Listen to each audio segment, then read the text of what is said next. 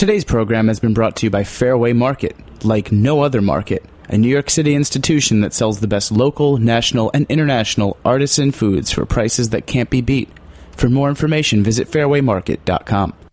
You're listening to Heritage Radio Network, broadcasting live from Bushwick, Brooklyn.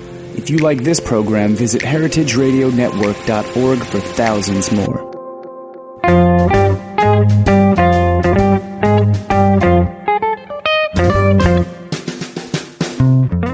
Welcome to Cooking Issues. We're back from a 2-week hiatus. Really unfortunate hiatus. We didn't really mean to have it that way, right? No. I was in Austria one day. And then Harvard. And Austria, I couldn't call in because we were actually shooting whatever the thing I was in Austria for EC, the people that make the whipped cream makers. I was doing some rapid infusion stuff over there. And the whole crew was over in Harvard last week. We'll talk about that in a minute. Today, joined as usual, Nastasha the Hammer Lopez. How you doing, Stas? Good. Yeah, just have Joe's holding down the fort in the booth over there. How you doing, Joe? Where's Jack? It's a little lonely. Yeah, I know it's lonely. Where's Jack? It's Jack no love for us today, huh? Yeah, I guess not. He's just gone missing. I haven't seen him all day. Is he out like apple picking or something? At least very autumny. It's apple picking weather right now. I don't know if the apples are ready yet, but it's apple picking weather. Certainly is. Speaking of, I hear this year is going to be a good harvest for apples. So look for me to start screaming about how much I love certain apple varieties that come in. Ashmead's Kernel, my favorite. Remember the Ashmead's Kernel drink? So good. If I can get a good supply of Ashmead's Kernel from, I'll tell you what.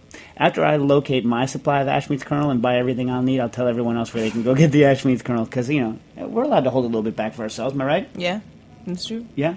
Joe, what have you been up to? Anything good? No, I've, I'm kind of like a very summer person, so I'm kind of just like mourning the loss of my favorite season. But, oh, really? Yeah, but I guess it will be nice to like go apple picking and stuff. Oh, yeah. That'd be great. Yeah, plus I hate the sun. Ooh, I hate it. Oh, It's yeah. my enemy. Oh, Yeah. I hate it so much. Without it, I kind of like turn into a raisin, which you think would be the opposite. So. Yeah. I just go from pasty to lobster and back and forth. It's my two speeds, pasty and lobster. So, call in your questions to 718-497-2128. That's 718-497-2128. Oh, by the way, Stas, you want to tell them what happened in the Harvard? No, you. What? You have a good spin on it. I do? Yes. All right, so here's what happened. So, every year for the past, I think, 3 years, been going up to Harvard. They have this, what's it even called? Science and Cooking? Something like this? Yeah, science. Yeah, science and cooking. And do the first lecture with Harold McGee and kind of kick off this kind of science cooking, thingamajig, because they figure, most of the chefs they're going to bring in are going to do actual chef demonstrations, and they get, Harold and I doing some demo and some yapping to kind of kick it off and to start with the science aspect of it, right? Right, okay. So this year, Harold's like, hey, Dave, why don't you, he doesn't talk like this, he's like, hey, Dave, why don't you bring the puffing gun up and we'll use the puffing gun. I was like, well, Harold, the puffing gun is 3,200 Why pounds. don't you tell me about what happened in the car first? Okay. So some torches got packed. What did I tell this? People don't want to know this. Okay, so we're packing the car. First things first. Bought a miniature puffing gun, which I think I might have talked about on the show. I'm not sure. We bought the same one that was used on the Mythbusters program. You can get it from ChinesePopcornCannon.com, I believe is what it's called, ChinesePopcornGun.com. I don't recommend you purchase this item unless you are well-versed in adding safety gear, because it comes with no safeties at all, as will become apparent. So anyway, so Piper and I from Booker and Dax, we built a huge safety cage for it, so it's safe. We added some overpressure release valves so that it wouldn't explode, and if it did, nothing bad would happen, etc., etc. Lay out all this safety nonsense, and then we load this thing, which is only a couple hundred pounds really, into my Subaru Outback. We drive it up to Harvard, but as we load this stuff in, we put a bunch of torches in, and we forgot to switch the torches into the full off position. Safety note for you guys. So all of a sudden, we're about to pull out of the parking lot. We hear, and then we're like, what the? I'm like, stop. We start smelling the propane because the torches were on, right? Yeah. So, and Piper and Nastasha are like, this is, by the way, this is just boding ill for the whole trip, is what's happening now. So Piper opens the case where we had packed the torches, and jokes, which makes me believe he did this on purpose. He's like, he doesn't talk like that either. What if I flash off this propane right now? Wouldn't that be funny? And then he clicks the button and flashes the propane off. Piper doesn't have much of arm hair anymore, right? And Stas, you enjoyed the ride. You were right next to it, right? Yeah, it was awesome. Sweet, right? So anyway, so I'm like, well, we've had our blooper moment, right? So we go up to Harvard, hot and heavy with this, whatever. With this puffing gun, we unload it, we set it up in this. Now, for those of you who've never been up to Harvard, they had this thing called the Science Center where everyone does the big science demonstrations, right? And we load it in there, and it's a public lecture, so it's not students necessarily. It's anyone from the community around Cambridge, Boston can come see it. I think it's free, right? It's free. Mm-hmm. So they show up. It's pretty full, pretty packed, house, and we had fired the gun twice to test it beforehand to make sure that we had all the stuff down. So we go to fire it, and the freaking sealant around the inside of the puffing gun gave way, and the puffing gun started to unspin, which means, now here's the thing, a puffing gun relies on the fact that you're volatilizing some of the moisture that's inherent inside of grain. So we start with rice, let's say, around 17% moisture. 15, I forget, the one we have was fairly high moisture, 17%. We're using Nishiki, I think. You start out with a relatively high moisture rice. You put it into the puffing gun. A small portion of that moisture is volatilized and used to pressurize the puffing gun, and the rest of the moisture that's in the rice is used to gelatinize the starch at very high temperatures, right? And then to flash off when you open the gun, expand and puff it. So the moisture has two roles there.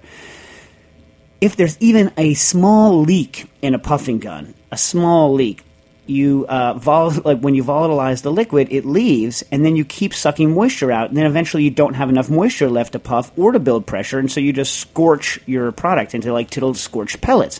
So I notice that the pressure thing is fluctuating, and I'm like, oh no, there's a little leak. I look over, I see the sealant, Piper, and I can see that it's unspinning. So in kind of a last-minute attempt to get it to work, I jacked the heat a little bit for a minute, realized I wasn't going to get the pressure up, but here's the problem. You have to vent it anyway, because the pressure's going to keep going up, and you don't want the safety to go off, right? Right. So we knock the thing open. It flies out. We spray scorched. Nastasha and I actually sewed a beautiful. We have this thing. If you look at the YouTube videos of these things in action in China, everyone fires into what we lovingly call the filthy sock. There's like a filthy sock on the ground that they fire this stuff into that they then, anyway. So Nastasha and I made our own filthy sock. I think the filthy sock is quite nice. Mm-hmm. Yeah. I broke my sewing machine on it, and Nastasha broke her sewing machine on it. So it's a two sewing machine filthy sock problem. So anyways, so we load and we fire all these burnt rice pellets into the filthy sock, and I think it's over, right? Only we set off the damned fire alarms, and the entire building had to be evacuated, and there was a bunch of science people in lab coats sitting there moping, not being able to do their experiments on the sidewalk. So all in all, a freaking nightmare, right? My favorite is that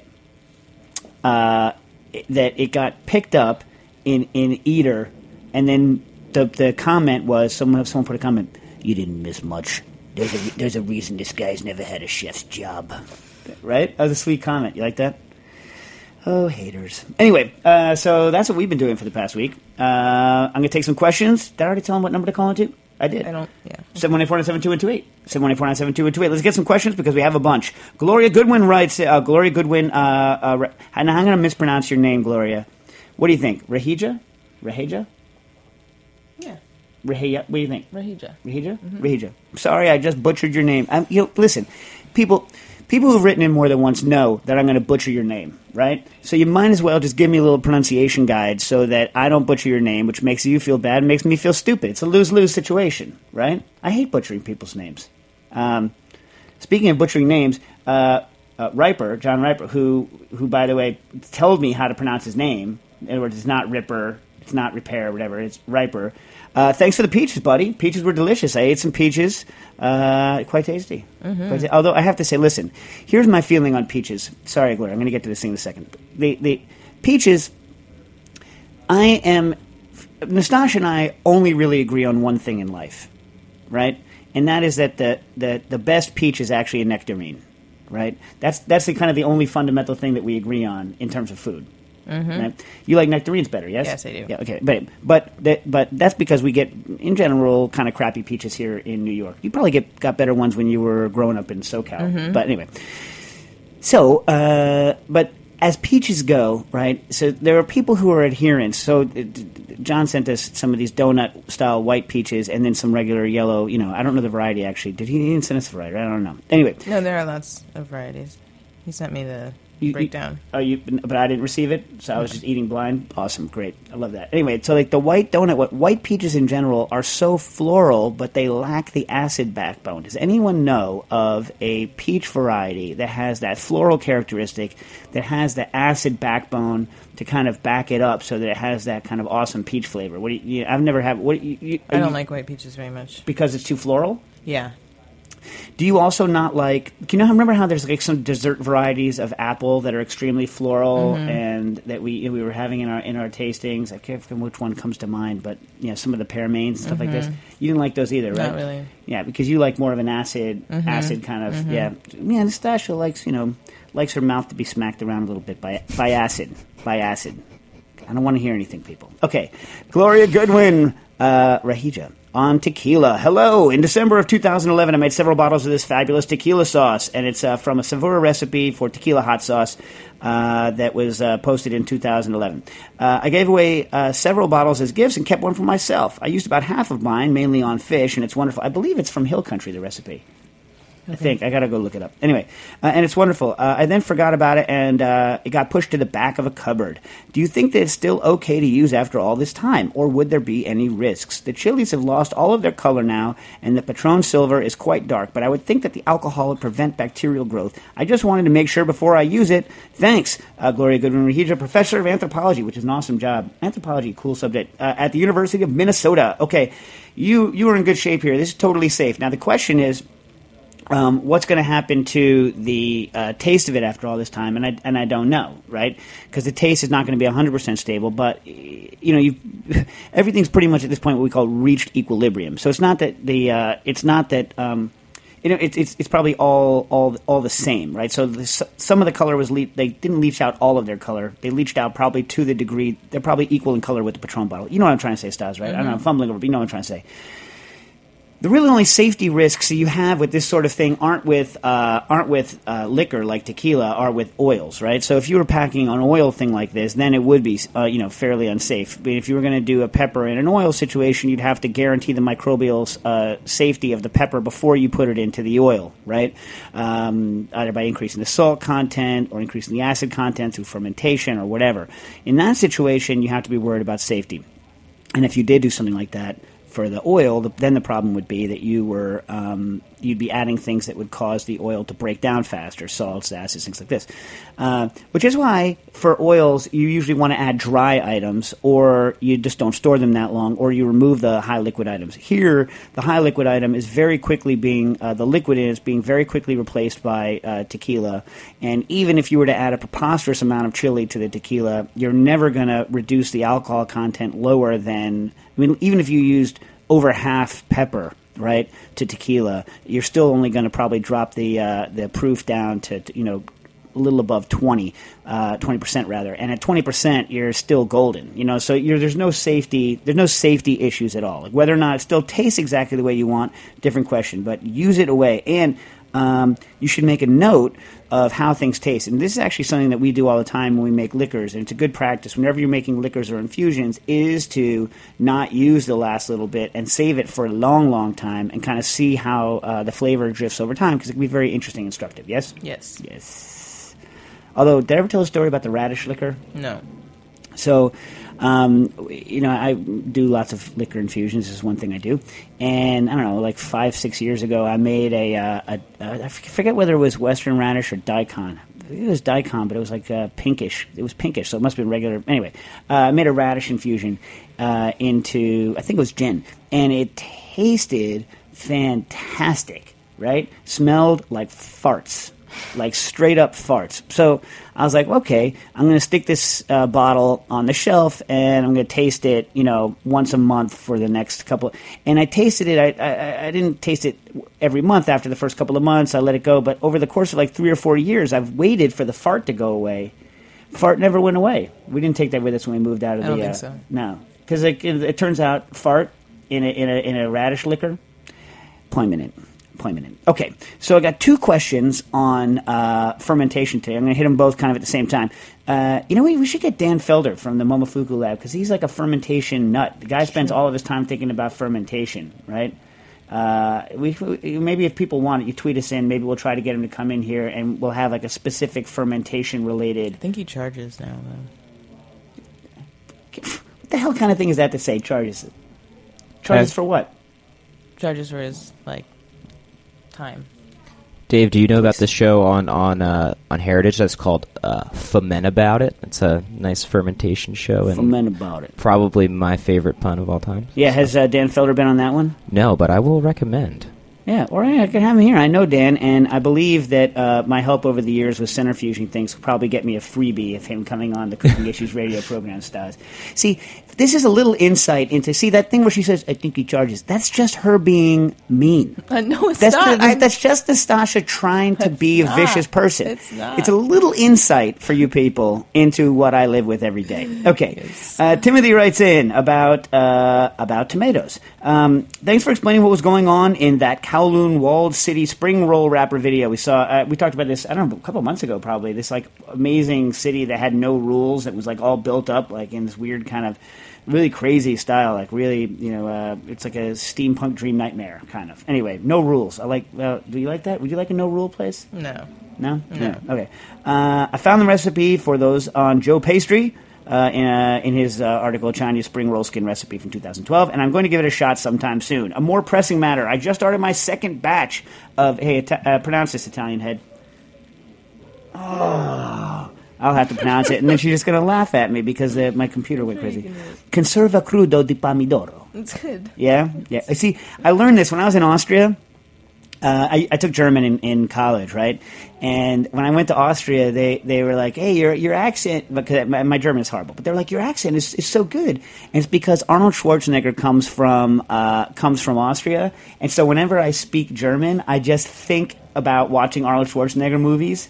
So instead of saying ausgezeichnet, like an American, I'm like ausgezeichnet, like this, and they're like, your pronunciation is perfect, and then and I was like, this is hilarious. It's like I've never been to Austria before. I was like, this is great. So when I do Italian, I just think about Cesare. Yeah. Just think about Cesare, and then I'm Cesare, our good friend of ours, Cesare Casella, an amazing cook, nice host too, right? Good person, good peoples. Okay, I made my second batch of this stuff, which I won't repronounce, following the instruction in Sandor Katz's that he printed in The Art of Fermentation, which I reread almost cover to cover last night. Good book. You read that yet? No. Do you like fermentation? No. No. Okay. You don't like you like the products, but you don't like the idea. Mm-hmm. Yeah. Mm-hmm. Okay, I followed the recipe to the letter last year, adding 20% salt by weight, which was unsurprisingly extremely salty. What role does the salt play in preservation? Now, remember, 20%. It's not a typo. I looked up the technique in the book, and so this is not a typo that Timothy is sending us. This is actually what they had, 20%. The recipe says the finished paste was originally kept indefinitely at room temperature, a level of preservation I don't need. The fridge seems like an obvious place for it. I found a post from the Nordic Food Lab where they used 8% salt for the similar recipe, the same recipe. In fact, they also got the recipe from The Art of Fermentation, where they used 8% salt, but I'm curious if I can go even lower. The limit for how much salt I could use in the original batch was how salty I wanted my dish to be, and I'd love to get away from that, i.e. to use more of it. Keep up the great work, Timothy. Okay, yeah.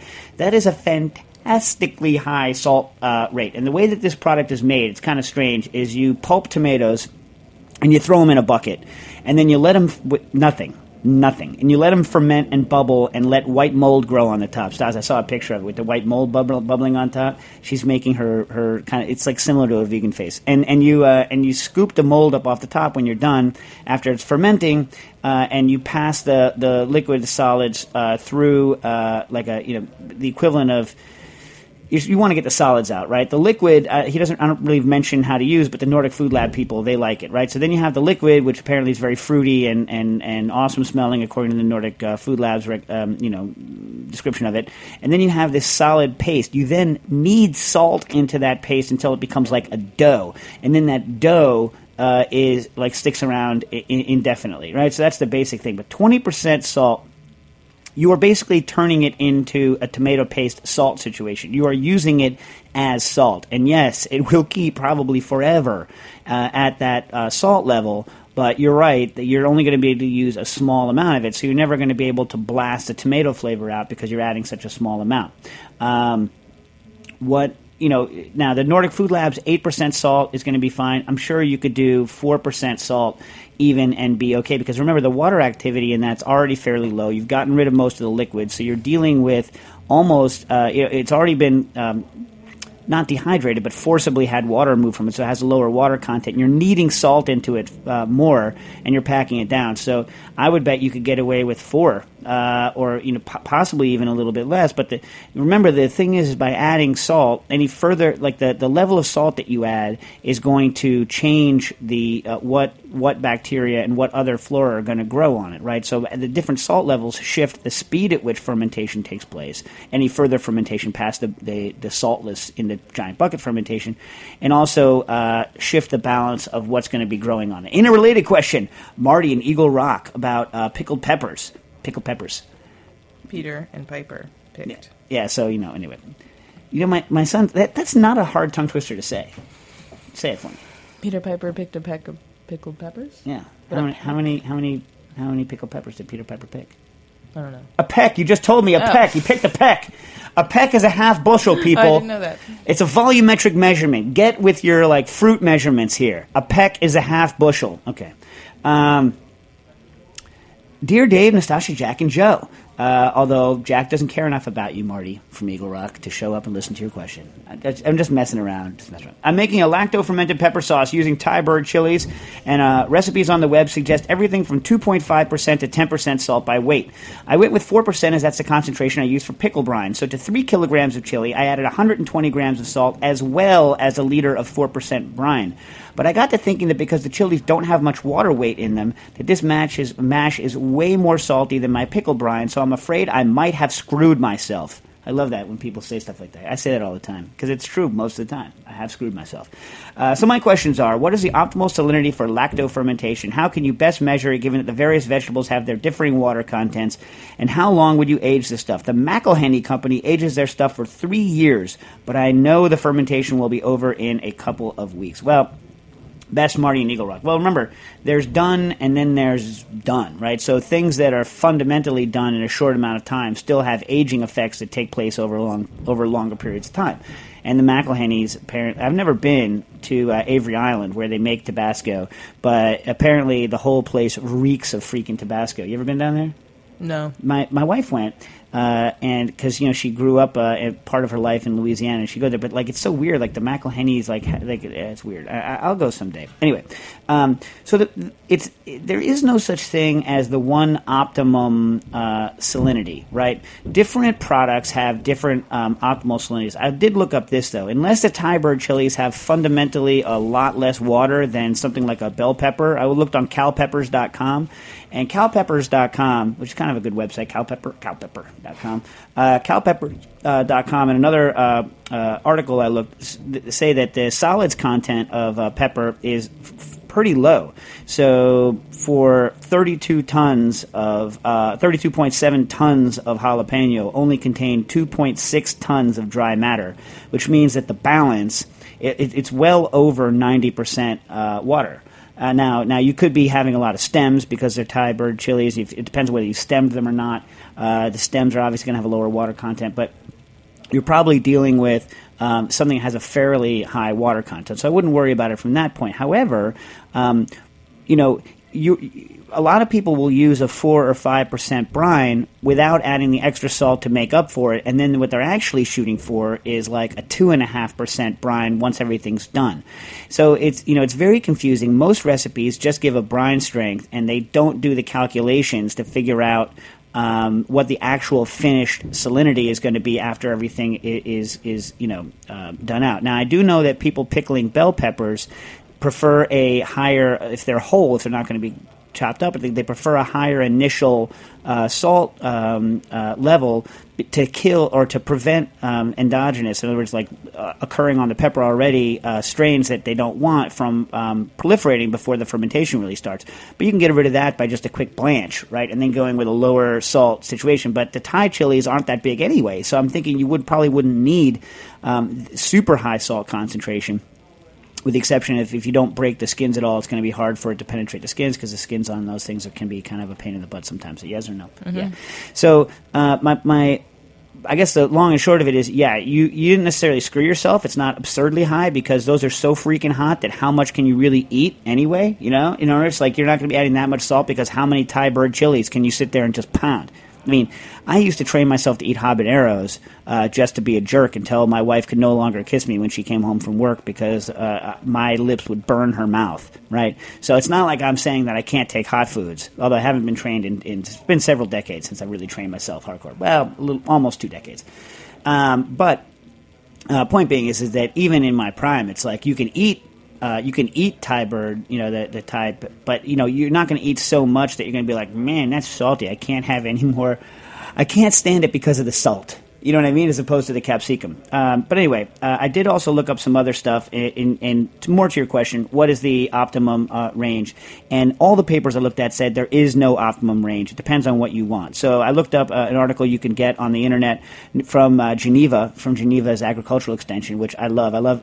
They've done so many awesome things. Like someday maybe we'll do. Well, I won't because we won't do it. But like a whole show on the history of the Geneva Agricultural Extension and what they've done for agriculture in the great state of New York. But a guy named Carl S. Peterson in 1959 wrote an article aptly titled Sauerkraut. And in sauerkraut, they wanted to get very, very small, like low salt concentrations. So they were dealing with between 1.5 or it's not really supposed to have 1.5. Like the FDA in 1916, when they came out, they wanted sauerkraut to be between 2% and 3% NaCl, right? That was their rule, between 2 and 3. Although they studied in here ones that were lower and ones that were higher. The problem with low salt, if you go too low, there's a couple things that are wrong with too low. When you go too low, things tend to grow that can make vegetables mushy. And so if you look at it, you want a certain level of salt that makes things mushy, to prevent things from getting mushy. And you can also add things like calcium or divalent cations to help that as well, or use salt that is high in calcium, magnesium impurities. But you want to add a certain level of salt so that they don't go mushy on things like sauerkraut, but not so much salt that it's too salty to eat. Another article called Kinetic Growth Parameters of Different Amylolytic and Non-Amylolytic Lactobacillus Strains Under Various Salt and pH Conditions by M.S. Rao said that 4% is a good number, all-around number. But sauerkraut, that would be way too high. 4% sauerkraut, people would be like, that's not sauerkraut. What are you, crazy? What are you, nuts? Interesting fact. When you're mixing sauerkraut in the old days, there was a phenomenon where they would take the kraut, salt it, and throw it into giant vats. And when they threw it into giant vats, somehow the actual compression of the cabbage hitting inside of the vat as it's packing in would cause there to be a low salt concentration in the middle and a high salt concentration on the outside. So in the low salt concentrations where there wasn't enough salt, you would get mushy sauerkraut. And when the salt concentration was too high, the growth of the lactobacillus strains that they have in sauerkraut, which I forget what they are, some kind of stock thing, I think, they don't grow fast enough to outcompete or to cause this yeast that makes pink sauerkraut, right?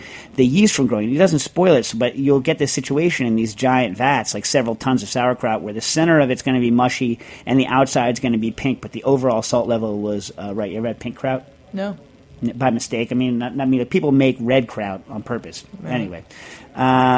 So what do you think? Answer the question? Yes. That's okay. And, go read, Sandor Katz's book. I love it. But he's like, he's very much in the realm of, don't worry about it. You know what I mean? Like, it's going to work. Just taste it and see how it's going to work. The odds are, if as long as you are better than, 2% salt, it's going to be gravy. It's just a question of then what organoleptically what's going to happen, and increasing the salt slows your fermentation and shifts the different species that are going to be growing on it. Okay.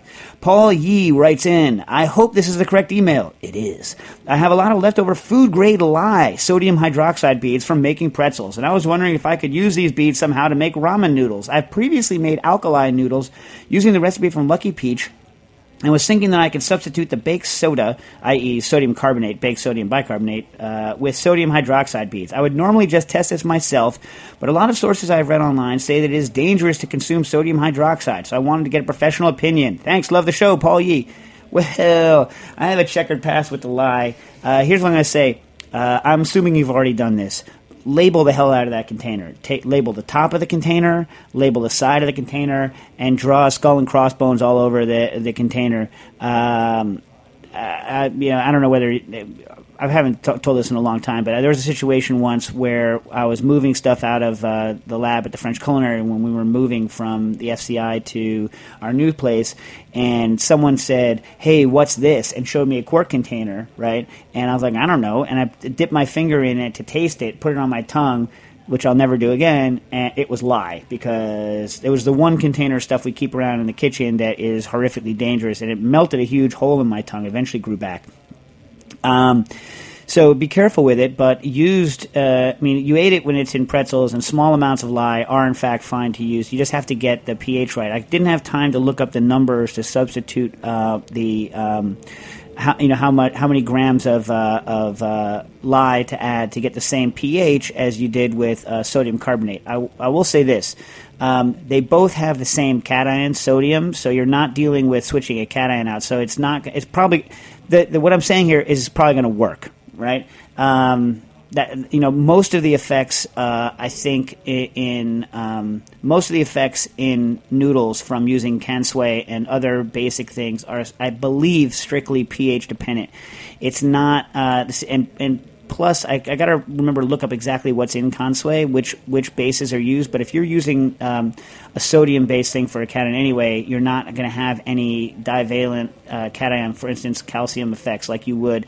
Like, it's important. It's not important, but there are different effects when you use calcium-based bases like calcium hydroxide, pickling lime.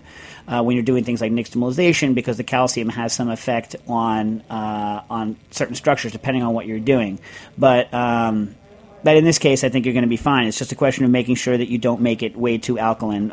You consume sodium hydroxide. I mean, you put it in pretzels. You're going to be fine. Just don't use too much, and look up how to substitute to get the proper pH. If I'd had time, I would have looked it up for you, but I didn't get a chance. You want to take a break? Sure. And we're going to go to our first commercial break. We'll be right back with Cooking Issues.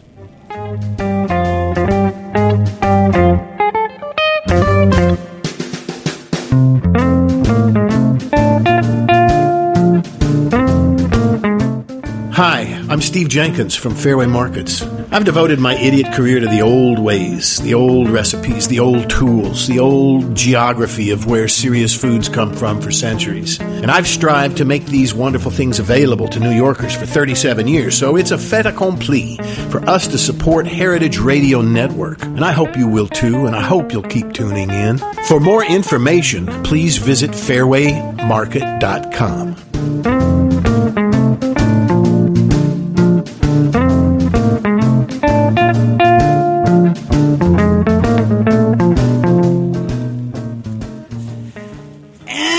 Welcome back to Cooking Issues. Joe, you got any radio-centric things to talk about? Any drives? Anything? Are we're out of the fundraising season? What's going on here? I think fundraising season is over, but just be on the lookout for some new pieces that we're going to be putting out. Putting out like 3 to 5 minute segments, best ofs coming up soon. So check out the homepage, heritageradionetwork.org. Now, you want to tell our listeners who about the whole new homepage? Has Jack described this already?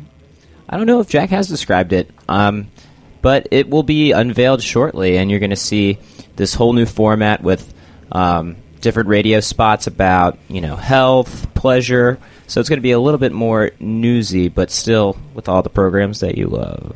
Sweet. All right.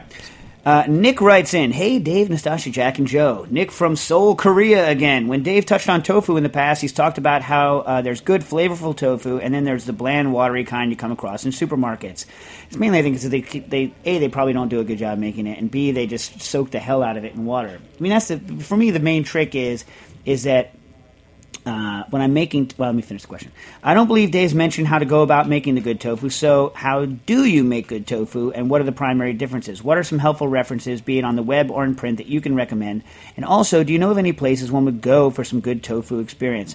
Well, I don't... I mean...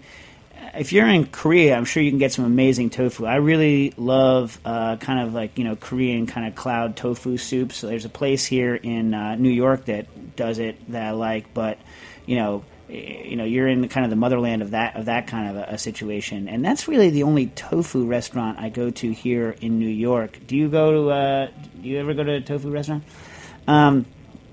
See, I'm trying to remember. I've had good homemade tofu in restaurants, but I'm trying to remember where. I mean, to me, the main thing is when you make it yourself. A, you get to choose what texture you want, but B, I never ever put it in water, right? So after you do the curds and you ladle them and you do whatever level of pressing or not pressing, depending on how soft you want it, that's it for me, right? So it still has some of the whey in there, which I like, and it hasn't like all the flavors of soy, which I actually happen to like, haven't been leached out by having it in big buckets of water for a long time.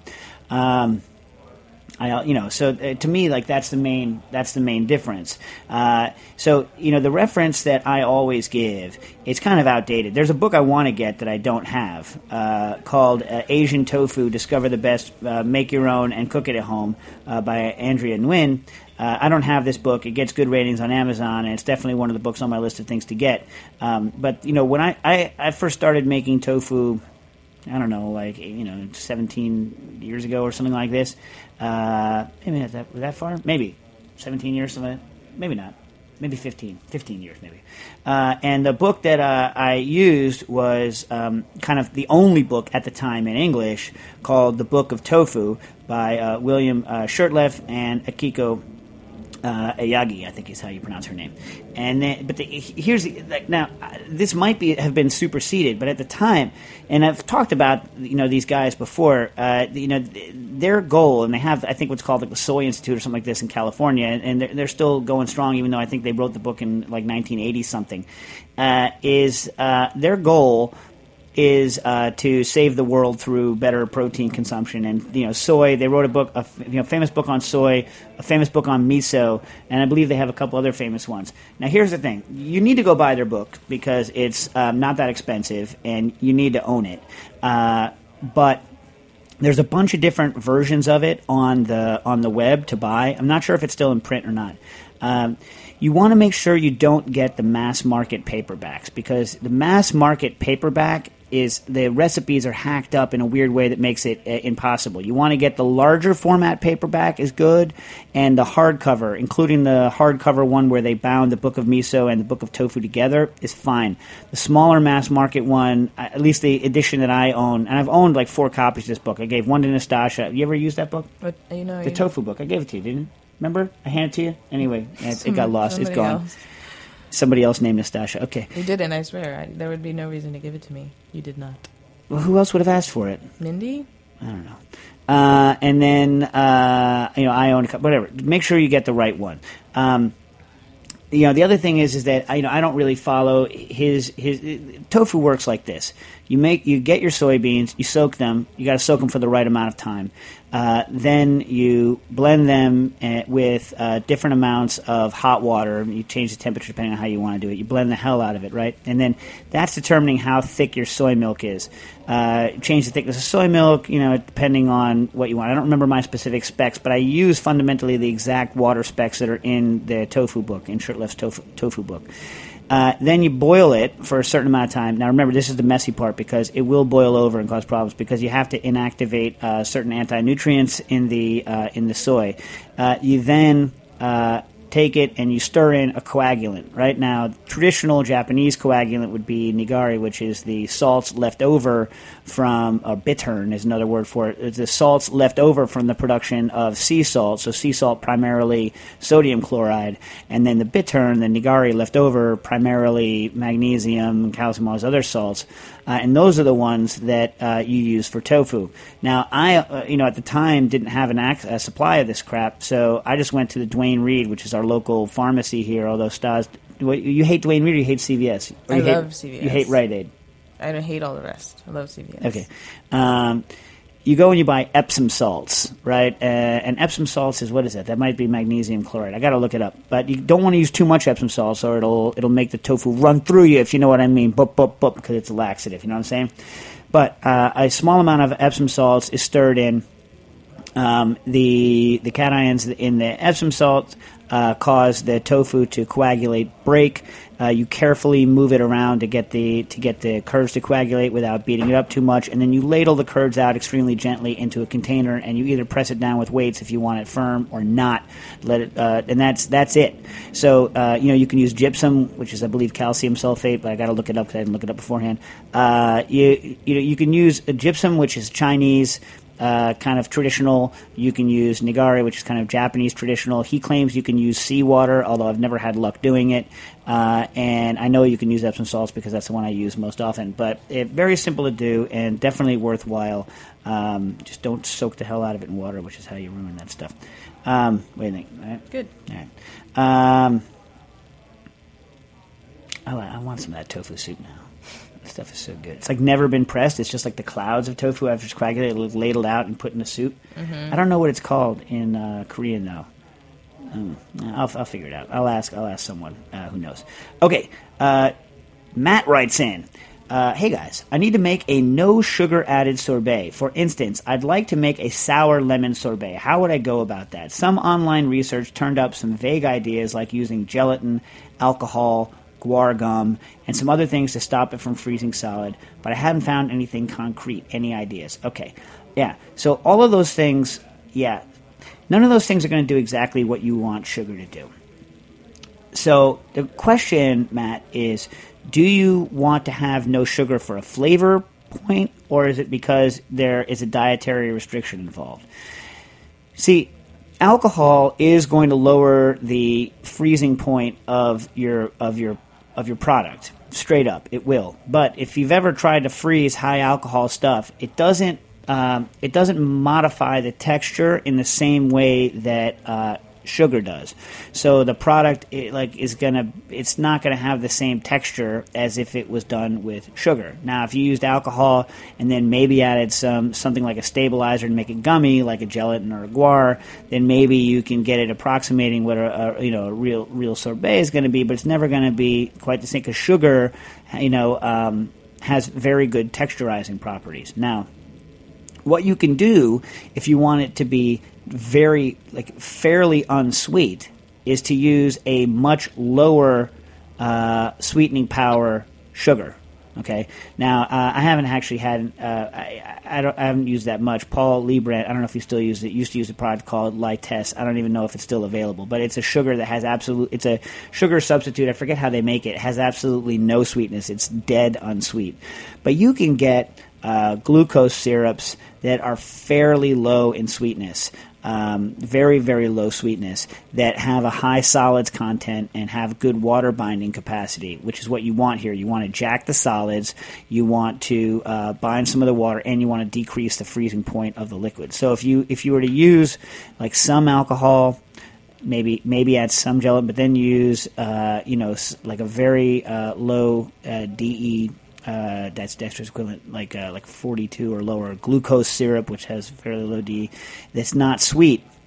You can get a very unsweet thing. No one would recognize it as being sweet, like a sweet dessert thing. But you can you can not have the problems of having a bad texture. So Nils used to do at Akavit a goat cheese ice cream that was, I believe he used like a 42 DE or glucose syrup in conjunction with a locust bean gum, and then like those two things together could get the texture that you want, even though the sugar level is somewhat reduced. And that thing was not sweet at all. It tasted like goat cheese. You know what I'm saying? So I think you want to go something like that. But you're going to need to jack the solids, especially on a sorbet where you don't have like milk proteins and things like that to round it up. What do you think? Good answer? Good answer. Yeah. She's like, yeah, whatever. Don't care. Hey, were there any questions I missed from last time? No. I got them all? Yeah, it was only 6. Really? Mm-hmm. Oh, all right. It was, you remember you commented, I was like, because it's Labor Day. Yeah. All right. Christian from Michigan writes in. I have a couple questions for you this week and was hoping you could clarify a few things for me. You use low-temperature cooking and sous vide as very different descriptions of cooking methods, and I'm curious as to how you make the distinction. Is it strictly that under vacuum constitutes sous vide while everything else is low temp? Yes. I mean, Look, so very simply, sous vide means in a vacuum. So sous vide techniques include cooking techniques. They include preservation techniques. They include infusion techniques, texture modification techniques. Anything that involves a vacuum is sous vide. We not 100%. We really mean in vacuum bags or using a vacuum machine. So like vacuum distillation, they don't really consider a sous vide technique, but it means under a vacuum.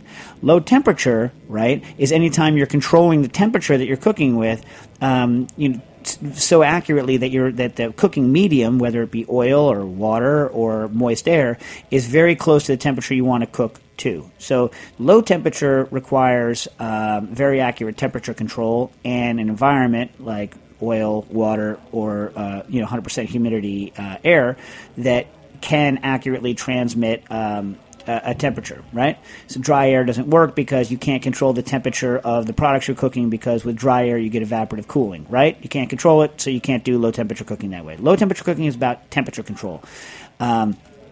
Whereas in vacuum, sous vide cooking, you could use wildly unregulated heat source, right? You could use boiling water, which is regulated, but it's very high, or any temperature in between. You don't need to cook it to the temperature you want to cook your product to. So they're very, very different. Now, vacuum bagging, sous vide, is a very useful technique for doing low temperature cooking, but many things that you cook low temperature you don't cook in a vacuum bag. Eggs, for instance, are not cooked in a vacuum bag. You can do old-style confit in a combi oven, low temp, and not, although I prefer confit traditional temperatures, without a vacuum bag. And the reason to separate the two is not just because they are different, is because there are, especially in professional arenas, there are rules that pertain to using modified atmosphere packaging, because when you remove oxygen, you increase the risk for growing anaerobic spore-forming bacteria like botulism, and prevent spoilage bacteria from letting you know things have gone south. So in a professional environment, there's all kinds of rules when you're using modified atmosphere packaging and sous vide that don't attain when you're using low-temperature cooking. So I like to maintain a bright line, just because, in the years that I was training chefs to use this thing, it was very important that they make that distinction, because it could be a big problem when the health inspector comes in and they don't know how to accurately talk about the difference between modified atmosphere, which has theoretically the extra risks of having no oxygen, versus low temperature, which doesn't necessarily have those risks. So that's very important.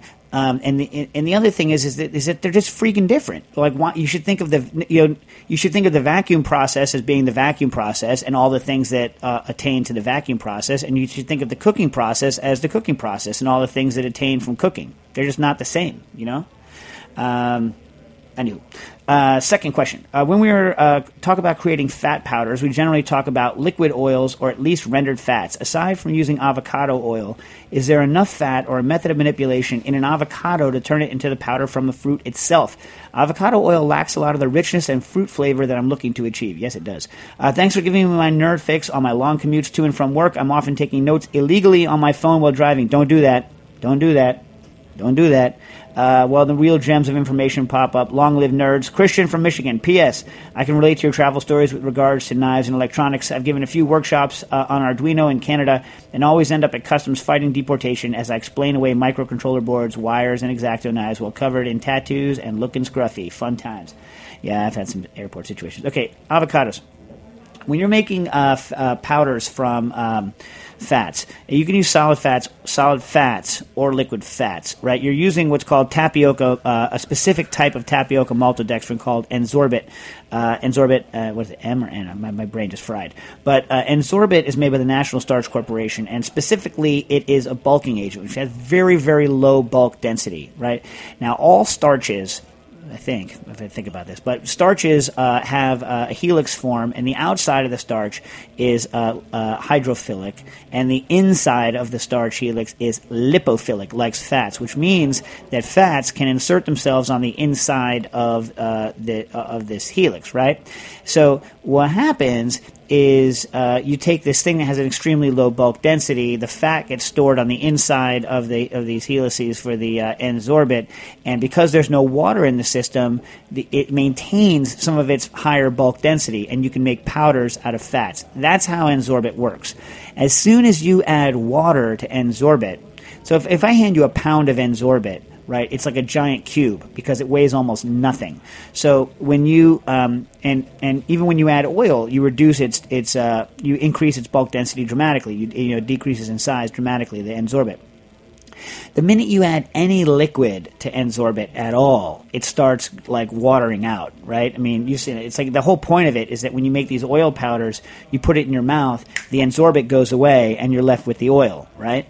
So the question is, how much water is there in avocado? And I think there's a substantial amount of water in an avocado. Substantial amount of oil, but also a substantial amount of water.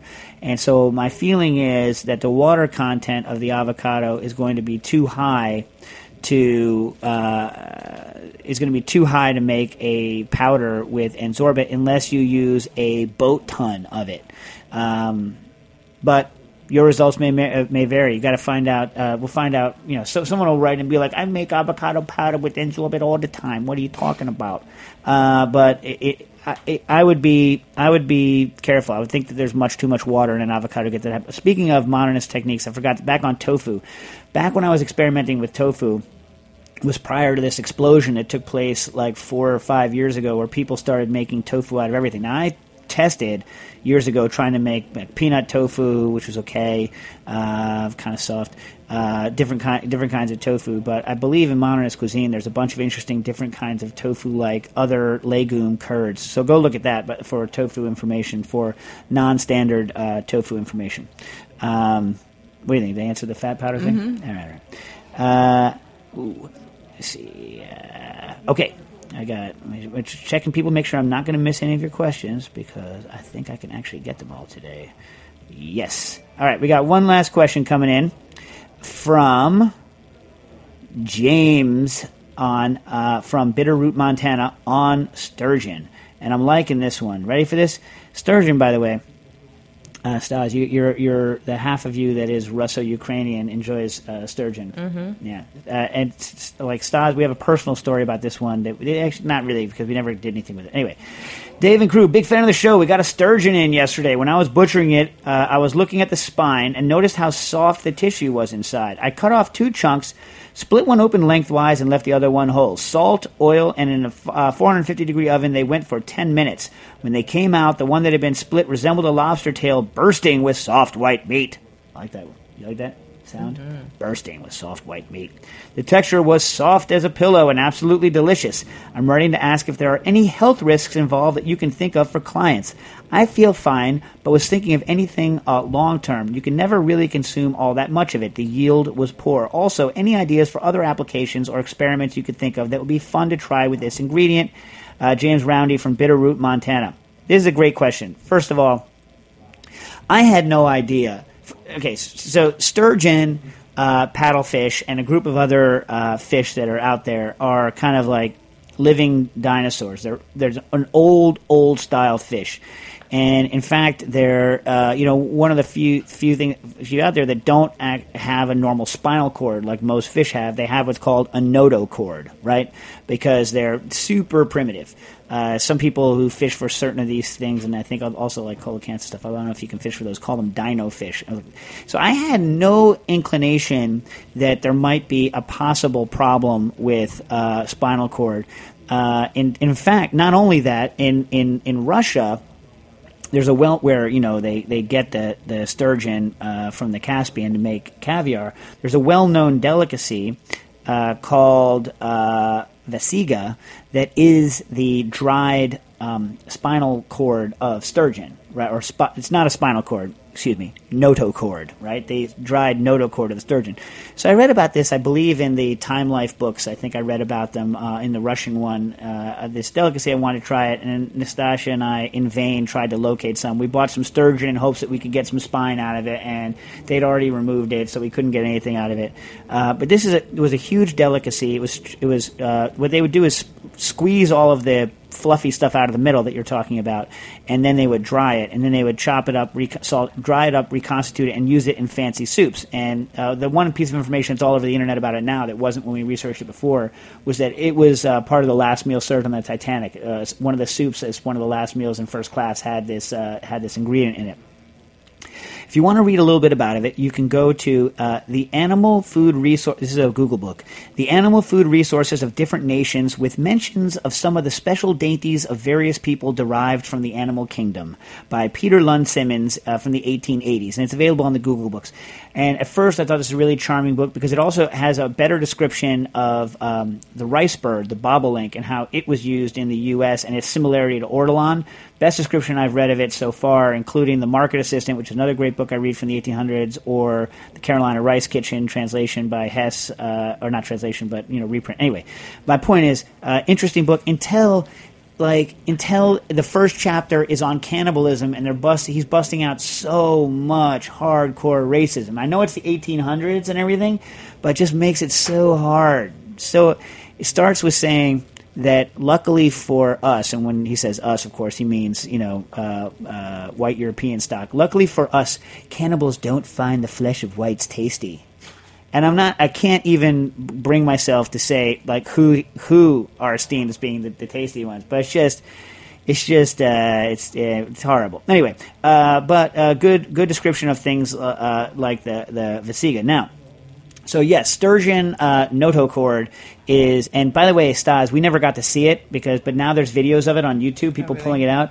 Yeah, and it's like as big around as like what shape? What am I making here? Maybe it's like ½ inch across or something like this, like a jump rope. People use it like a jump rope. It's long, and here's how you get it out. Here's how you get the cord out. So so the question is, why would you think that this is bad? But then you go online, and everyone says that there's all these kind of like tales of how it's toxic, how if you cut it, it'll ruin the meat, and all this other stuff. I found a very old, and I forgot to put the link on, a very old article from a university on closely related fish, the paddlefish, and cleaning it. The issue is this. In sturgeon meat and in paddlefish meat, you want the white part of the meat, and the blood, anything that has blood on it, anything that is connected with the kind of the yellowish stuff around the spine, or the blood that's close to the skin surface, anything that's not that white meat, is detested by the fishermen that get it because they say it tastes incredibly fishy and that no one will like it. So every attempt is made to bleed out a sturgeon or a paddlefish as soon as is humanly possible and to get as much of the blood out. And the old school people don't say that the stuff is toxic. What they say is that you remove the spinal cord to allow the fish to bleed more effectively and to get more of the blood to drain out. And here's how you do it. You take the tail and you cut around the tail, right? So you cut around the tail without cutting through this notochord, which is like this hard rope, right? Cut almost all the way around it through it. Then some people disagree on whether or not you also need to make a mark to cut at the head to sever it up the top. People disagree on this. Here's the part that Stas is going to like. You grab the whole fish, which are huge because sturgeons are big, and you grab the tail and you go crack, crack. You turn it like 90 degrees each way and you crack the connections. And then you use the tail as a handle and you pull on it, and you can see the notochord ripping out of the back of the fish, and it comes out like this weird like piece of intestine with little like blip, blip, blip, but it comes out white, so it doesn't have the blood in it, although I saw a guy do it on a paddlefish, and it was a bloody mess. But you pull it out, right, and that was done to increase the speed at which you get the blood out. The modern sturgeon filleting technique that I saw from these guys in Oregon, they're super fast, and they don't deal with the spinal cord at all. In fact, this one guy doesn't even end up gutting it. He just cuts the fillets off without ever gutting it and then just throws the whole head and the tail in. But he's missing out on taking this spinal cord. Now, again, I don't know about the goop in the middle, and there are some people who are using extracts of sturgeon notochord for medical purposes, but I didn't get a chance to wade through the patents on that. But spinal cord is used in the past as a very high-end foodstuff, and everything I can read says that the removal of the spinal cord was just a technique to make sure that you get the blood out to increase the quality of the meat, because nobody likes fishy-tasting sturgeon.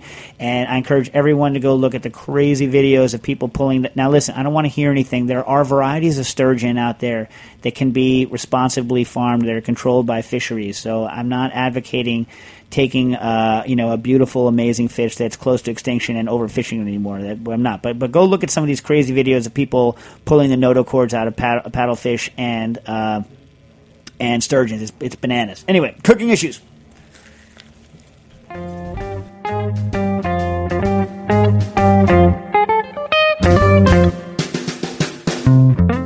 Thanks for listening to this program on heritageradionetwork.org. You can find all of our archived programs on our website or as podcasts in the iTunes Store by searching Heritage Radio Network. You can like us on Facebook and follow us on Twitter at @heritage_radio. You can email us questions at any time at info@heritageradionetwork.org. Heritage Radio Network is a non-profit organization. To donate and become a member, visit our website today. Thanks for listening.